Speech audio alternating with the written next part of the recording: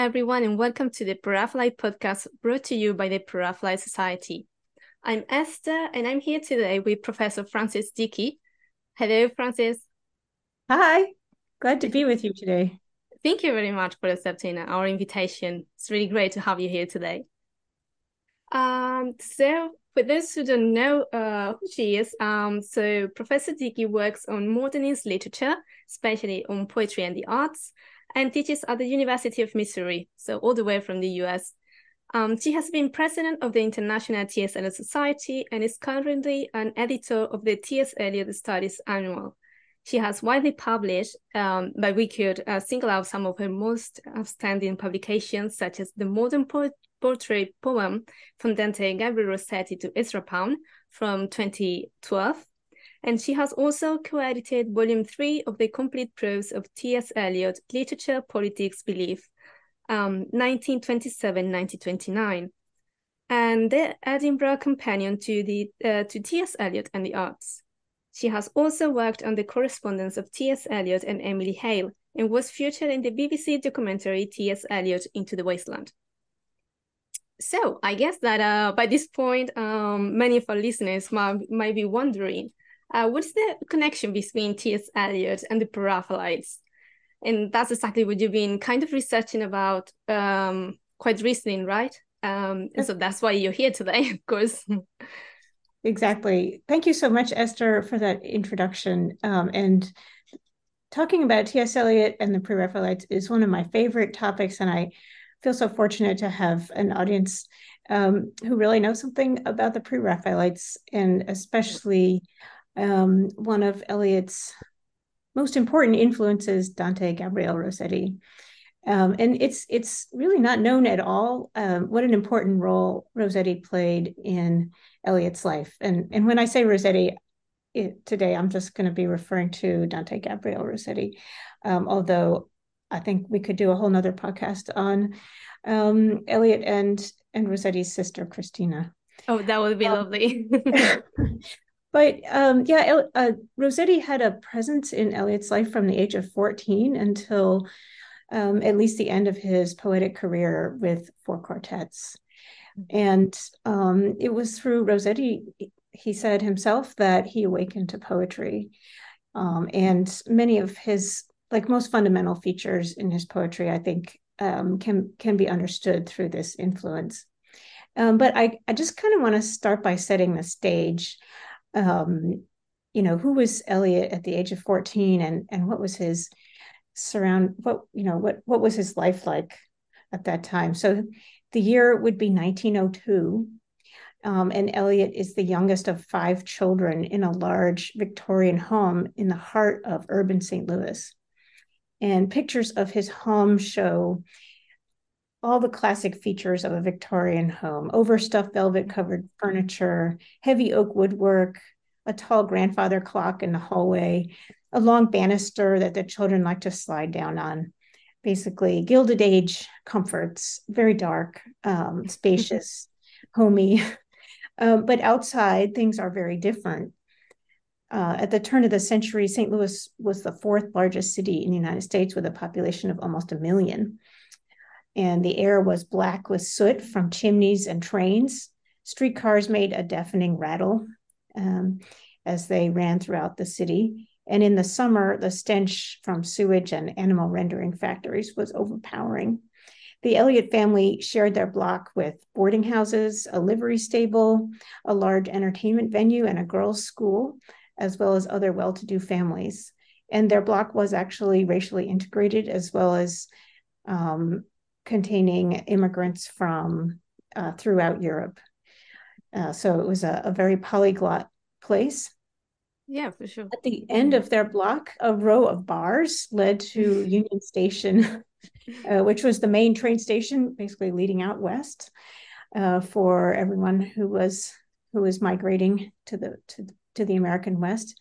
And this row of bars led to a red light district, which was not at all far from the Eliot home. And I think that really shaped his childhood quite a bit. And in fact, St. Louis in 1902 was not that different from London in the 1860s. Culturally vibrant, economically divided, and the streets full of dangers and possibilities. Eliot was very protected as a child. He said that his parents raised him in a glass jar, and he had few playmates. So that's the setting where we find him in 1902. And all poets have stories to tell about their awakening to poetry. And Eliot told his story at least 4 times in his published writing. He said that at the age of 14, he burst into life from reading Dante Gabriel Rossetti's The Blessed Damozel and Edward Fitzgerald's Rubaiyat of Omar Khayyam, which was a favorite of the pre-Raphaelites. Mm-hmm. So he actually told this. I'm going to just tell you a little bit about this moment as Eliot described it. So he first told the story in 1919, referring to himself kind of obliquely as a boy. He writes in The Education of Taste, "The first step in education is not a love of literature, but a passionate admiration for some one writer, and probably most of us, recalling our intellectual pubescence, can confess that it was an unexpected contact with some one book or poem which first, by apparent accident, revealed to us our capacities for enjoyment of literature. The mind of a boy of 14 may be deadened by Shakespeare, and may burst into life on collision with Omar or the Blessed Damozel, and none of our tutors could have guessed what piece of printed book would precipitate this crisis." And he's so, like I said, he's kind of indirect about this, but like, what a unique boy, right? Yeah. Whose mind bursts into life on collision with Omar or the Blessed Damozel. And he was always kind of cagey about Rossetti's influence, despite, these few instances where he explained that it was the Blessed Damozel that made him a poet. Maybe his most important acknowledgement of Rossetti's influences in his 1929 essay on Dante, in which he says, "Rossetti's Blessed Damozel, first by my rapture and next by my revolt, held up my appreciation of Beatrice by many years." So it's kind of a backhanded compliment, really. Before he loved Dante, he loved Rossetti, and that he came to Dante through Rossetti, but in kind of an indirect way, because his emotions towards Rossetti were so powerful. First, his adoration, his rapture, and then his revolt. Yeah, it's like you can feel the tension there. A huge tension, right? And if we have time, I can give you some examples of what his revolt sounded like. But yeah, so then actually late in life, he started being a little bit more open about his youth and the influences that made him a poet. So in 1938, he gave a prize day speech to girls in Cornwall, at a school in Cornwall. And he said, "I remember very clearly my amazement at about 14 in finding for myself poetry that I was really excited over. There was a great deal in that, in the fact of picking up some book which nobody had ever told one to read, a book about which one knew nothing and nothing about the author. Nothing that I read in school, nothing that my family advised or exhorted me to read, nothing that was recommended to me served the purpose of what I found for myself. Byron and Shelley, Omar Khayyam, Rossetti, Swinburne, and smaller men too, like Ernest Dowson. I seemed to get suddenly a personal intimacy with these poets whom I read for myself, and perhaps the feeling that some of them would not be approved by my elders added to the pleasure." So there he's kind of representing his reading of Rossetti as an adolescent act of rebellion. Yeah. And he's kind of inconsistent, because in another place he says that it was only Rossetti and not Swinburne or any other authors of the 1880s or 90s that had a real influence on him. So, he's inconsistent on that point, but consistent that it was, that Rossetti was really important. So yeah, I mean, I think these passages show that we have kind of discounted the influence of Rossetti on Eliot's poetry, but that's partly because of his slighting references to Victorian literature throughout his career. So, how did this happen? Well, I think it's not very well known that at the turn of the century in the U.S., Rossetti was one of the most popular poets. How was it? Like, it's the first time I hear about it as Yeah, well. it's Yeah. just it's so I should know surprising that. because he died in Yeah. 1882, and you're thinking, well, St. Louis, that's just out. I mean, Eliot Yeah. referred. We think of this of St. Louis now as the Midwest, but in Mm-hmm. those days it was thought of as the Southwest. In other words, Mm-hmm. like that's as far as you could get, and and it just seems like the outback. And it, in a sense, it was because Rossetti's fame had spread widely, Yeah. before this, during his lifetime. But ideas and tastes moved slowly across the Atlantic, or moved slowly at that time, and you know, there were many lavish editions of Rossetti's work Mm. being published at the turn of the century. At one time, I counted them, but I can't remember what that number was. But James McNeill Whistler said that Rossetti was king until 1912. Mm-hmm. So in a sense, it's, although Eliot says, he found Rossetti on his own, it's not that surprising that he found the Blessed Damozel. Yeah, of course. But at the same time, like, because of his kind of like his family, because of his family background and whatever. So at the same time, it was kind of a reward again. His, yeah, kind of like his family traditions or more his parents maybe, because like I know that he had like a very, for those who might not know, like a strict, a very strict, maybe family, would you say? Or so maybe Rossetti wasn't precisely something their parents would recommend like a young boy to read. Yeah, that's a great question, Esther. And I'm I think Eliot might be exaggerating a bit that his parents, that Rossetti was someone that his parents wouldn't have recommended, Mm-hmm. or that, didn't, Approved, yeah. that was not brought into his house by any other Mm-hmm. way. Because he did actually have a significant family connection to the Pre-Raphaelites, which was Oh. his kinsman, Charles Eliot Norton, was a friend of Rossetti and other Pre-Raphaelites. And he translated the Divine Comedy, and that was the translation that was used in the United Mm-hmm. States in the later 19th century. And he actually Yeah. founded the American Dante Society. Oh wow. So Eliot depicts his discovery of Rossetti and of Dante as being like these unique engagements. Yeah. Mm-hmm. And when we discover a literary work, or a poet at that age, it does feel like it's your own, and that private relationship is really important. But actually, I'd be stunned if Rossetti's works were not in his family's home. Yeah. you know, and uh, just because of their popularity, but also because of this family connection.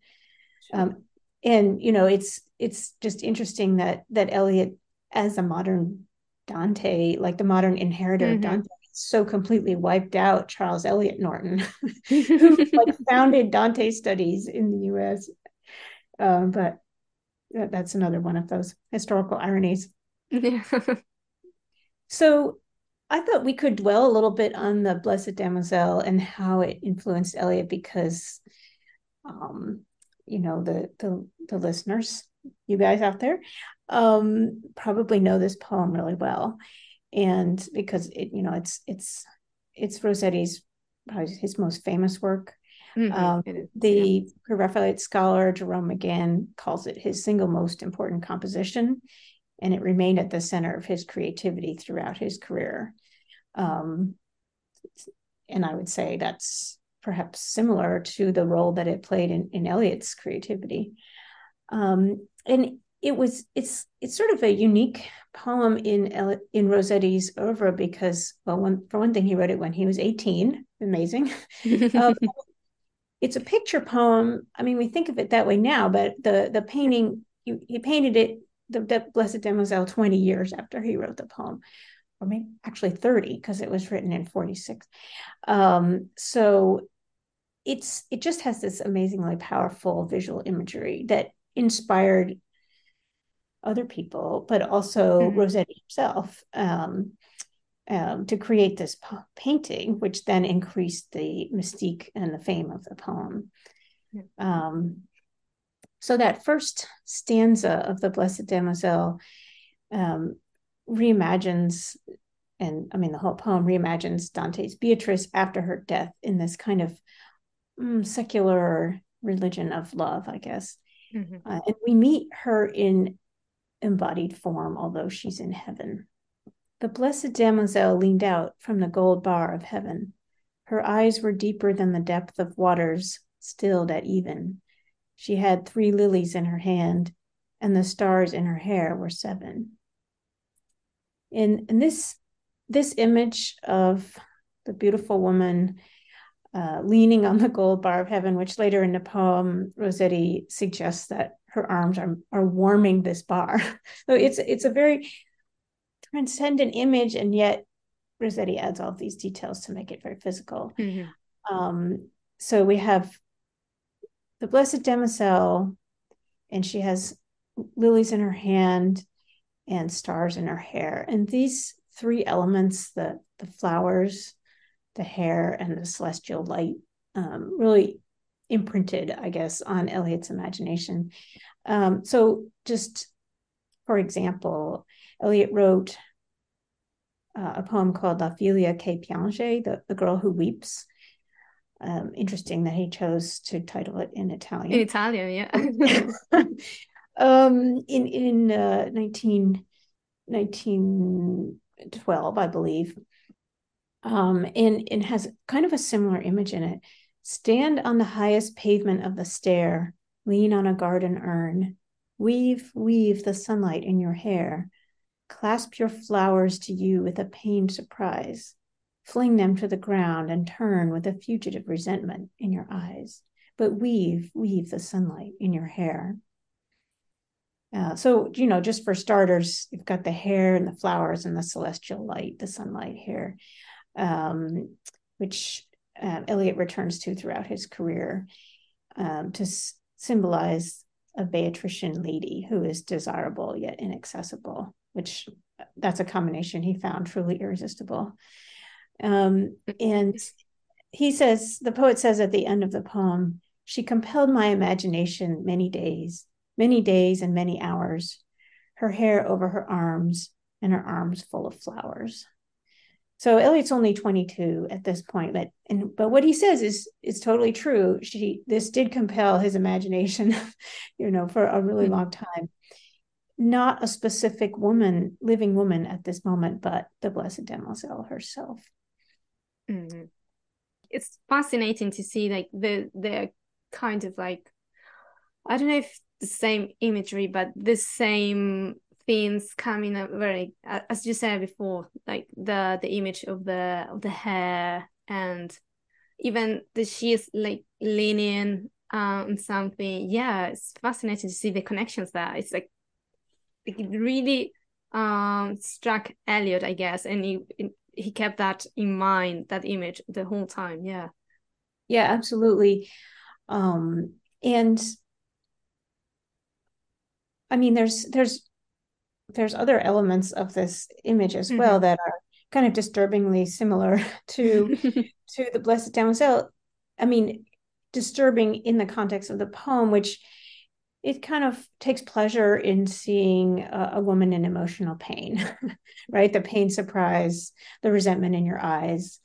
And that's something that he takes away from the Blessed Damozel, where that poem does not feel like the exploitation of emotional pain, although it might be at some level. But it's more because in that poem, there's a lover who's down on the ground, envisioning his beloved. And so he's in emotional pain too. And this is something that they share, although they're separated. But in Eliot's poem, the speaker is just sort of making use of this image of the woman in emotional pain to create a poem, basically. And this is, like I said, an early poem for Eliot, but sort of charts a progress for him throughout his career and throughout his life too. And we'll talk more in a moment about Emily Hale, but this is a moment in his life when he has actually met the young woman Emily Hale, who he would fall in love with. And I don't know if he was in love with her yet at that time, but the La Filia che Piange shows his obsession with Rossetti coming together with his nascent sensibility as a man, and how those Rossetti's just going to play a really important role in his emotional life. And so probably the most famous appearance of this Damozel-like figure in Eliot's poetry is in The Wasteland, his most famous poem. Of course, we had to talk about it, yeah. Of course, we were going to get to The Wasteland, and we did so pretty quickly. And it's actually the moment of, I think a lot of readers would agree, greatest emotional intensity in the poem, which is the Hyacinth Garden.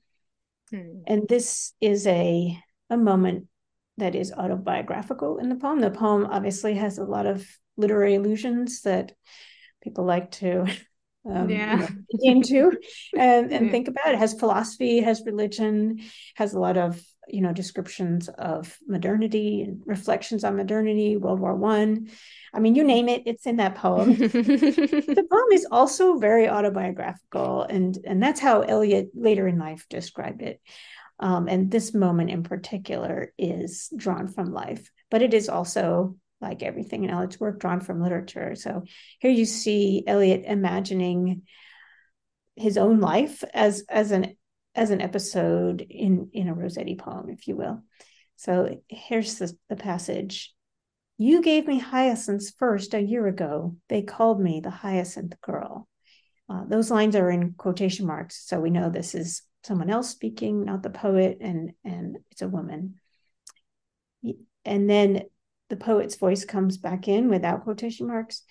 Yet when we came back late from the hyacinth garden, your arms full and your hair wet, I could not speak and my eyes failed.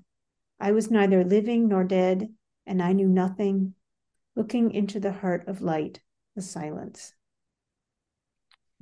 So here the flowers are hyacinths, the hair is wet, very erotic, and the light here's almost supernatural, the heart of light. So you can see those Rossettian elements there, and yet the passage is incredibly personal, describing a moment of truth between himself and the woman he loved, Emily Hale. She was a friend of his cousin, Eleanor Hinckley, and he became sort of conscious of being in love with her in 1913, as he told her later, after going to see Tristan and Isolde together at the Boston Opera. And of course, that's when you fall in love, because it's just amazingly passionate music. And it's one of the oddities of his relationship with Hale that he imagined her both as Isolde and as Beatrice. And you would think that those two roles are kind of incompatible. Beatrice being this divine, sort of semi-divine figure, very inaccessible, and Isolde being just a very eroticized woman who commits adultery. So as I said, he was in love with her in 1913. In the spring of 1914, he prepared to leave the United States for Europe. Very unfortunately timed, August 1914, World War I, and he was not to return to St. Louis. I think he never returned to St. Louis, but he did not come back to the United States for except for one short visit until the 1930s, and he did not declare himself to Hale, and he did not ask her to wait for him before he left. So that was kind of the end of things for them. But he could have. It was a moment when he could have changed the course of his life. They did later become romantically involved in the 1930s. And Eliot wrote over 1,000 letters to her, which were recently unsealed. This was a huge event in Eliot's studies. I can imagine. And you were there. You were one of the fortunate ones. There, and anyone who's interested actually in this story, Lyndall Gordon has told it really beautifully in her book, The Hyacinth Girl. Absolutely recommended. Yeah, it's really great. And the book is called The Hyacinth Girl because Eliot reveals to her in the first letter that he wrote to her in this long sequence that she was the Hyacinth Girl. And this passage in the poem recalls a moment when he almost spoke his heart to her on a spring evening after bringing her home from a tea party that he had organized for the express purpose of seeing her. And this was the might have been of his life. I think, as the years passed, he kind of obsessed about this moment where he might have, as I said, changed the course of his life by telling her that he loved her. Now, we don't really know what she would have done, and it's possible she would have said no, right? But he mythologized this moment, as you can see in the poem. And I think knowing how autobiographical the passage is helps us understand how Eliot was intertwining life and art, because we also see these Rossettian elements. And, he imagined Hale as the Blessed Damozel. And I think he really imagined her more as the Blessed Damozel than as Beatrice, because his imaginations of her are very erotic, and they were romantically involved. And his letters really dwell on her physical beauty, as well as her, the beauty of spirit that he saw in her. Yeah, that's a very interesting point, in fact, because it gets I guess that Emily Hale gets compared a lot to Dante's Beatrice, of course. But now that you say that there might be more in common with Rossetti's Blessed Damozel, it's actually true. Like, you can see that. It's very interesting to take that into in consideration, because it's really nice. I mean, because Beatrice is pretty disembodied, for Dante. And I mean, not to get off track, but I think Eliot's imagination was it was both fed and at some level sort of flummoxed by the fact that Hale continued to live and have her own life, her own existence in America, independent of whatever Eliot thought or imagined or did. And so, ultimately this became sort of a tragic collision in their lives, that she had this independent existence. And when he confessed his love for her, and she wanted it to go somewhere. But that was not how the love for the Blessed Damozel works, right? The Blessed Damozel is always there. She's preserved as this young, beautiful woman who is fully embodied, but inaccessible. But this construction of Hale as a beloved in a Rossettian mold became central to his poetic creativity. But just to go back to the Blessed Damozel, because there's so much that Eliot learned from this poem beyond the image of the woman, and Rossetti's direct appeal to the senses, which I think that's something that Eliot does too, very deliberately and powerfully. But Rossetti also deploys a very original storytelling technique in this poem, which combines dramatic monologue, which is, a single poetic speaker telling about themselves, and ballad style narratives. So, of course, Rossetti wrote a lot of ballads, and ballads are basically narrative poems that include speech, quoted speech, but also description and a kind of objective storytelling. So, again, Jerome again, my source for a lot of this, and all you Rossetti fans out there probably know about the wonderful Rossetti archive, that McGann created, digital archive.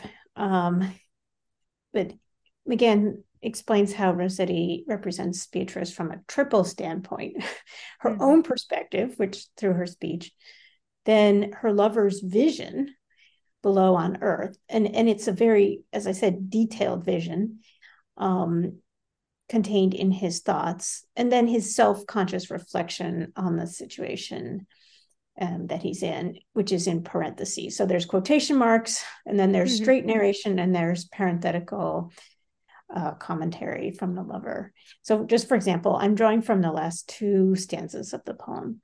She gazed and listened and then said, less sad of speech than mild. So there's the narration. Then quotation marks, all this is when he comes. She ceased. There's a direct quotation of the lady. And now comes the vision. The light thrilled towards her, filled with angels in strong level flight. Her eyes prayed and she smiled. Then the last stanza starts with this parenthetical parenthetical thought from the lover. I saw her smile. So that's his sort of his reporting of his own experiences. Right. But soon their path was vague in distant spheres. This is the angels. And then she cast her arms along the golden barriers and laid her face between her hands and wept. So it's a kind of a combination of a vision and narrative. And then the last words of the poem, again, in parentheses, I heard her tears.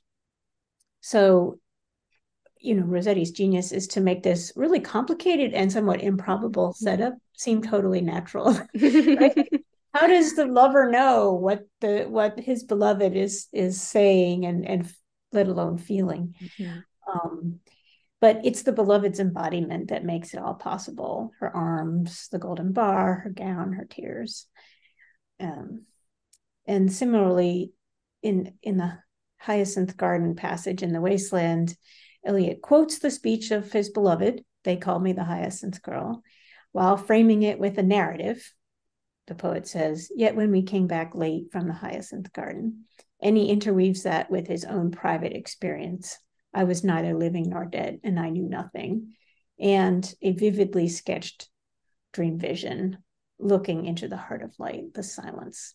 So you can see how much he learned from reading Rossetti. Like, I really do believe that poets' early obsessions and attachments they just radiate through everything that they do in the rest of their career, right. Even if they eventually tire of that poet and move on, as Eliot at least claimed to. What they learn is permanent, and you can really see that. And Eliot used this complicated narrative structure in many poems, like in Portrait of a Lady, for example, which is really kind of an inversion of the Blessed Damozel. This is a poem he wrote in 1910 to 11. It was published in Prufrock and Other Observations. And the poem represents a woman who is all too present, and the poet or male speaker wants to keep her at arm's length. And he uses the Rossettian narrative structure to do that, right? By actually, whereas Rossetti is trying to draw the Blessed Damozel nearer to him, takes someone who is far away, i.e. dead, and tries to bring her more close through this narrative structure. Eliot takes a woman who, in the setup of the poem, is right there, and he tries to push her away by quoting her, saying things that annoy him, and then silently undermining and belittling her while using her distress to help him explore his own states of mind and basically write a poem. This is, in some ways, just like, as I said, an inversion of Portrait of a Lady. And like La Filia che piange, the male speaker / poet is stage managing a spectacle as an occasion, a spectacle of a woman in emotional pain for unfolding his own psychic state. So that, as I said, that's one of the things that Eliot seemed to have learned from Rossetti. And if Eliot had only engaged with the Blessed Damozel in Portrait of a Lady and La Filia, I think, that connection would still be significant, but not central to his work as a poet. But really, this is only the first phase. And I think what we see in Portrait is what he refers to in that passage from his 1929 essay on Dante, his revolt against Rossetti. So Portrait is like he's revolting not against the form that he learned from Rossetti, but rather the emotions of Rossetti's poetry, which he had come to view as sentimental, and replacing those emotions with irony, detachment, and even disgust. And so, I mean, disgust is one of Eliot's hallmark experiences that he put his stamp on, and it's a real part of life. And Eliot was committed to realism in poetry, I guess, and I'm sure that he felt disgust a lot. He seems like he was fastidious, and also had these periods of time when he had trouble feeling, right? He did not. When you read his letters to Emily Hale, you actually feel like he must have had some kind of diagnosable condition, literally, that he was not emotionally whole. Like, he just had trouble sympathizing and connecting with people. So to some extent, I wonder if reading Rossetti gave him emotions that he felt he ought to have, and that allowed him to feel somewhat more normal as a person. But by the time he's writing Portrait, he's sort of embracing the feelings that he has, irony and detachment and so on, and while using the strategies that he learned from Rossetti. But when you bring the Wasteland into this picture, you see that it's much more complicated than that, because he's coming back to this Rossettian imagery for a moment of real emotional intensity. And he kind of led up to the Wasteland. It didn't pop out of thin air, obviously, in many ways. But just in terms of his preparation for writing that poem, he actually, like many of us, started his career by teaching English courses that he was kind of unprepared for, and then he learned a lot by teaching them. So he taught a modern literature class in 1917, and then in 1918 a class that went much farther back in time, and where he read a lot of Renaissance poetry and drama. And in both classes, he assigned Rossetti. He assigned Rossetti, as a modern poet. And then he also assigned Rossetti's translations of the Italian poets. So in The Wasteland, you can see his extensive knowledge of Rossetti coming into play, even before the Hyacinth Garden passage, actually on the very first page of the poem. Again, this is just like a thing about Eliot that seems to be completely unknown, although it's documented in the notes to the poem by Christopher Ricks. But the epigraph of the poem, famously in Latin and Greek, from Petrarch's Satyricon, which is a 5-volume Latin novel, that Eliot, he said later that he read it, but there's no way that he just dove into that long work and picked out this particular passage without some help.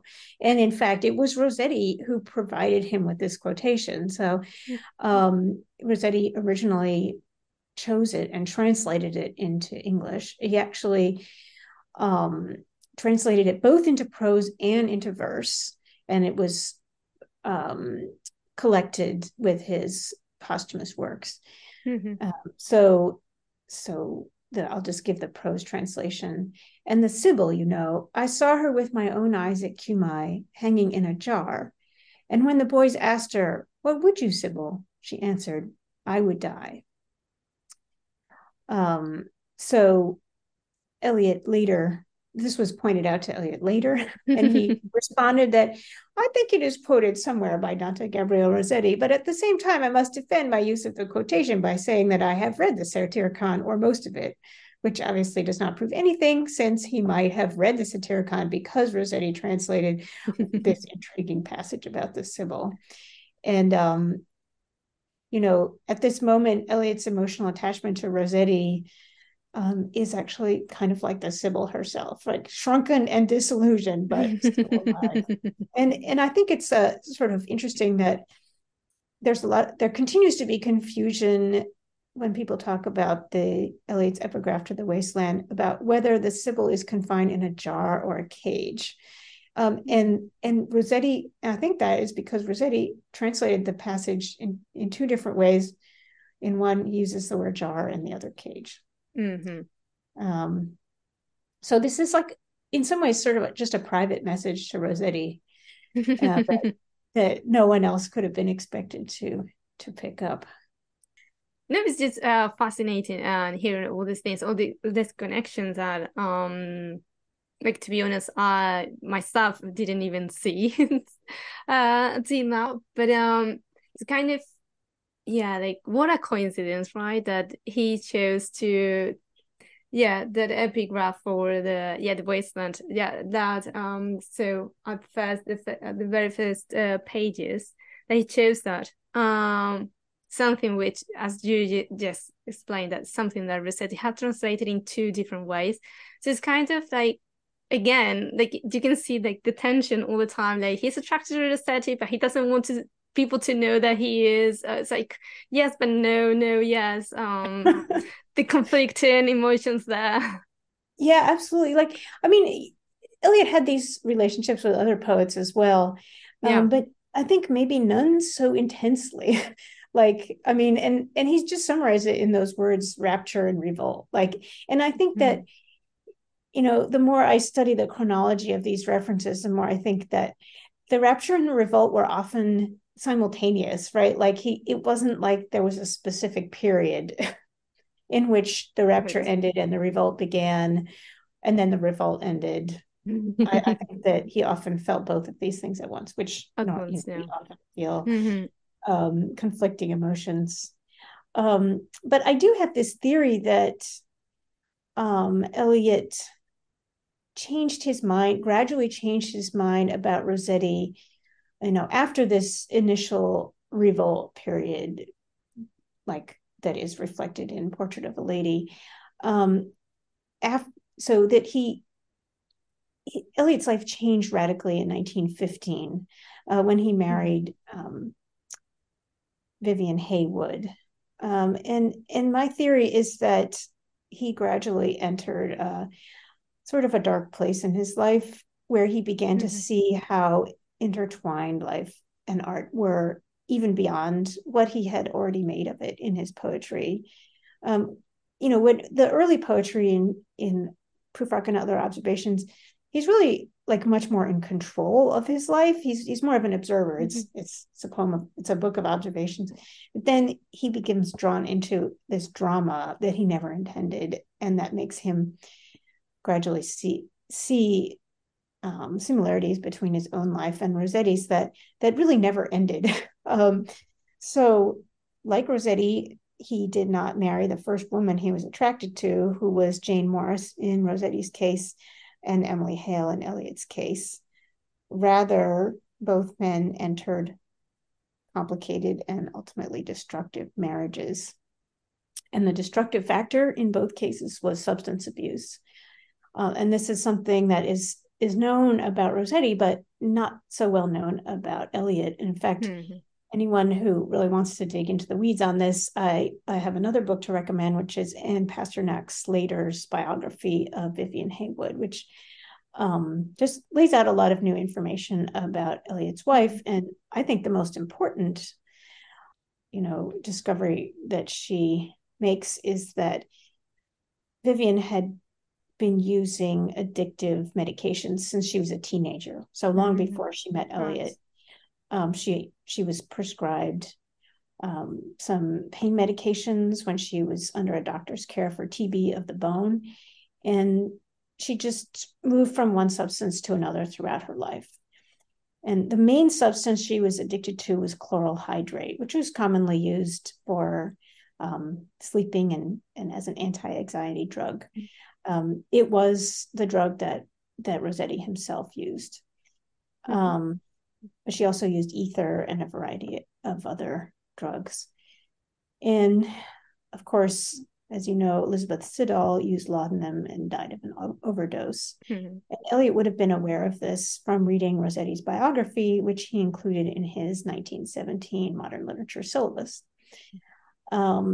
So as he gradually became aware of Vivian's condition, which I think she tried to conceal from him, but eventually it just wasn't possible, he began to understand further similarities between himself and Rossetti that would have taken him to a dark place. And I think the Wasteland shows this realization. Again, we've learned a lot about this period in his life from his letters to Emily Hale. And he said that he told her that a year after he married Vivian, he awoke to what he had done and experienced guilt and despair that only increased throughout the following decade, because he felt responsible for marrying a woman that he did not love, and he felt he had wronged her in this way, but he also felt betrayed by her, since it was clear that she did not love him. And because she had this substance abuse issue that he didn't know about when he married her, and also because she probably, we know that she was unfaithful to Eliot at least one time with Bertrand Russell, and he learned about this most likely in 1919, which was the year of his father's death, and this precipitated the nervous breakdown, but also the intense period of creativity that resulted in the Wasteland. So Vivian appears in the Wasteland. That's well known in A Game of Chess. But I think what's not so well known is how, just as he imagines Emily Hale as a blessed damozel, he also imagines Vivian as Lady Lilith. Right. She is the opening verse paragraph of A Game of Chess is basically, in my reading, an ekphrasis of Rossetti's painting of Lady Lilith, which Rossetti began in 1864 with Fanny Cornforth as his model and completed in 1868. And then you may know he repainted it in 1872 with the head of Alexa Wilding. And he said about this painting, it represents a modern Lilith combing out her abundant golden hair and gazing on herself in the glass with that self-absorption by whose strange fascination such natures draw others within their own circle. And he wrote the sonnet Body's Beauty to accompany it, which just became one of his most famous picture sonnets. And I'll just read a tiny bit of that just to refresh your memories. He says, Adam's first wife, Lilith, sits young while the earth is old, and subtly of herself contemplative, draws men to watch the bright web she can weave, till heart and body and life are in its hold. And the sonnet ends, lo, as that youth's eyes burned at thine, so went thy spell through him and left his straight neck bent, and round his heart one strangling golden hair. So this image of a woman's hair strangling the young man, I think, was very powerful to Eliot. As we've seen, he's kind of obsessed with hair. Prufrock, it's not just in the poems about women. Prufrock worries that his hair is thinning. In the Wasteland, this Lilith figure who seems to be kind of based on his wife sitting at her dressing table, she's brushing her hair, and her hair glows out in fiery points as she begins to speak. So he's making that direct connection between her hair and her speech. If any of you guys out there are really want to get into the weeds on Rossetti's influence on Eliot, I won't go into it today, but he wrote 2 picture sonnets early in his career in 1909. Actually, he was in college, published them in the Harvard Advocate. One is called Circe's Palace, which is an imitation of Rossetti's For the Wine of Circe by Edward Burne-Jones. And the other one, which I think is really fascinating and actually set me on this path originally, is called On a Portrait. And it's like Eliot's early thinking through of Lady Lilith.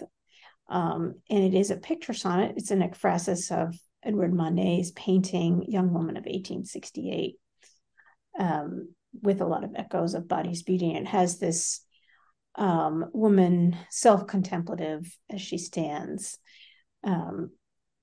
He writes, no meditations glad or ominous disturb her lips or move the slender hands. Her dark eyes keep their secrets hid from us. Beyond the circle of our thought she stands. So he's kind of trying to do this, trying to evoke this, the same kind of woman that is depicted in Lady Lilith. Mm-hmm. Yeah. And describes her as a pensive Lamia, which is not that different from a Lilith, sort of treacherous woman who's out to get you. So yeah, just if you go back to the opening first paragraph of A Game of Chess, which is the second part of the Wasteland, many of the elements described or evoked in this description of the dressing room seem like they could be taken from Lady Lilith. For example, a glass held up by standards wrought with fruited vines, from which a golden Cupidon peeped out. Another hid his eyes behind his wing. Doubled the flames of 7-branched candelabra, reflecting light upon the table. So, as in Rossetti's painting, there's a mirror supported by or somehow attached to candlesticks. Yeah. And then Eliot goes on, reflecting light upon the table as the glitter of her jewels rose to meet it, from satin cases poured in rich profusion, in vials of ivory and colored glass, unstoppered, lurked her strange synthetic perfumes, unguent, powdered, or liquid, troubled, confused, and drowned the scents and odors. So you've got there's a perfume bottle on the dressing table in Rossetti's painting, and here Eliot reproduces those perfume bottles, but he gives them a very sinister cast, right? Like, yeah, you don't know what's coming out of those perfume bottles, and it seems not like it's not good, right? So it has the same ominous feel as the language of snares and enchantments that appear in Rossetti's sonnet. And I also think there's an element of fear in Eliot's description of what substances Vivian is taking from what bottles, right? That he probably doesn't really know. Her abuse did not come to a head until 1925. So we don't really know what Eliot's level of consciousness was about her substance abuse, but he surely knew she was taking things and that her behavior sort of depended on what she took when. And she had these bottles that she needed to have refilled, and what's in those bottles, what's coming out of it, and what is it doing to us. And then finally, as I said, the passage ends, under the firelight, under the brush, her hair spread out in fiery points, glowed into words, then would be savagely still. So Eliot's Lilith is entrapping him with her hair, just like Rossetti's. So really what you get, if when you start reading this poem through the lens of Rossetti, it's like he's got soul's beauty and body's beauty pulling him in two different directions, but that feeling of enchantment is absent, right? This is The Wasteland is a poem of disenchantment. Everything that we once thought was wonderful and magical has turned to dust, and that goes beyond love, right? There's many aspects of modern life that Eliot diagnoses in the poem that seem disenchanted. The only part that is still seems enchanted is that passage in the Hyacinth Garden where he's recalling this moment with Emily Hale under the sign of the Blessed Damozel. Yeah, that's fascinating, to be honest, because again, this is a passage from the Wasteland, which is kind of very kind of related to the senses, because you have like all this the imagery, but you also have like when it talks about the synthetic perfumes and everything, so it's very sensory. Everything's very sensory. And I think I won't be able to read this passage again without thinking about Rossetti's Lady Lilith, and now that you mention it, because it's kind of striking the way he uses kind of similar imagery to talk about this thing, but then again, as you said, more about entrapment, kind of this figure. So again, you have like the difference between the depictions, so Eliot's depictions of Emily Hale and Vivian in the Wasteland, I guess. So completely different kind of, so you have the Blessed Damozel on the one hand, and then Lady Lilith, the femme fatale, and so on the other. Yes, and just the poet's kind of despair at ever being able to reconcile these binary images and conceptions of women. That he's so deeply embedded that opposition between the femme fatale and the Blessed Damozel in his emotional like makeup that he can't, I mean, he did eventually have a happy marriage at the very end of his life, but it took him a very, very long time to come to a place emotionally where he could bring these two images of woman together, I guess. And for Rossetti, I think it wasn't like that, right? I mean, he understood that an individual woman can have both of these aspects, and that what he found so fascinating was multi-dimensional woman who is, right, I mean, his women are both masculine and voluptuous, and they're both dangerous and sort of divine at the same time. Whereas for Eliot, it just seems much more bifurcated, and he's sort of floundering between them. So yeah, I mean, it's just so interesting to see how Rossetti's work was absorbed by a mind that is, arguably one of the 20th century's most creative, creative people, creative poets, and how deeply he absorbed Rossetti, and at some level, perhaps how damaging that was, and yet how productive it was for him as a poet. That you can't, once you know these things, you can't really imagine Eliot being a poet at all without this grain of inspiration that entered his life when he was 14 and just sort of bloomed and expanded in different ways throughout his career. Yeah, for sure. So thank you very much for that, Francis, because I think that, who knows, like after this, like when people kind of reread their Eliot's copies that they have at home but never read them or haven't read them recently, I'm sure we will get lots of connections over there. So thank you for that, because that was brilliant to be honest.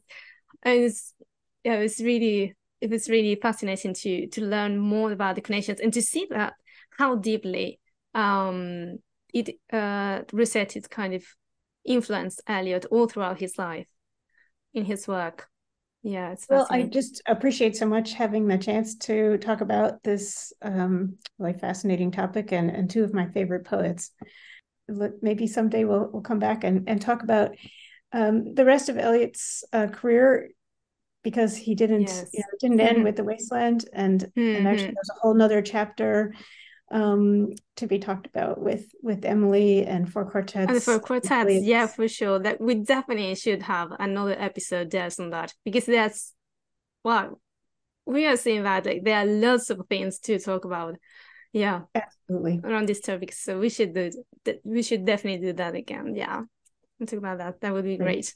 Well, great to talk to you. And yeah, great to talk to you as well. Thank you very much for accepting our invitation again. Thank you for being here today.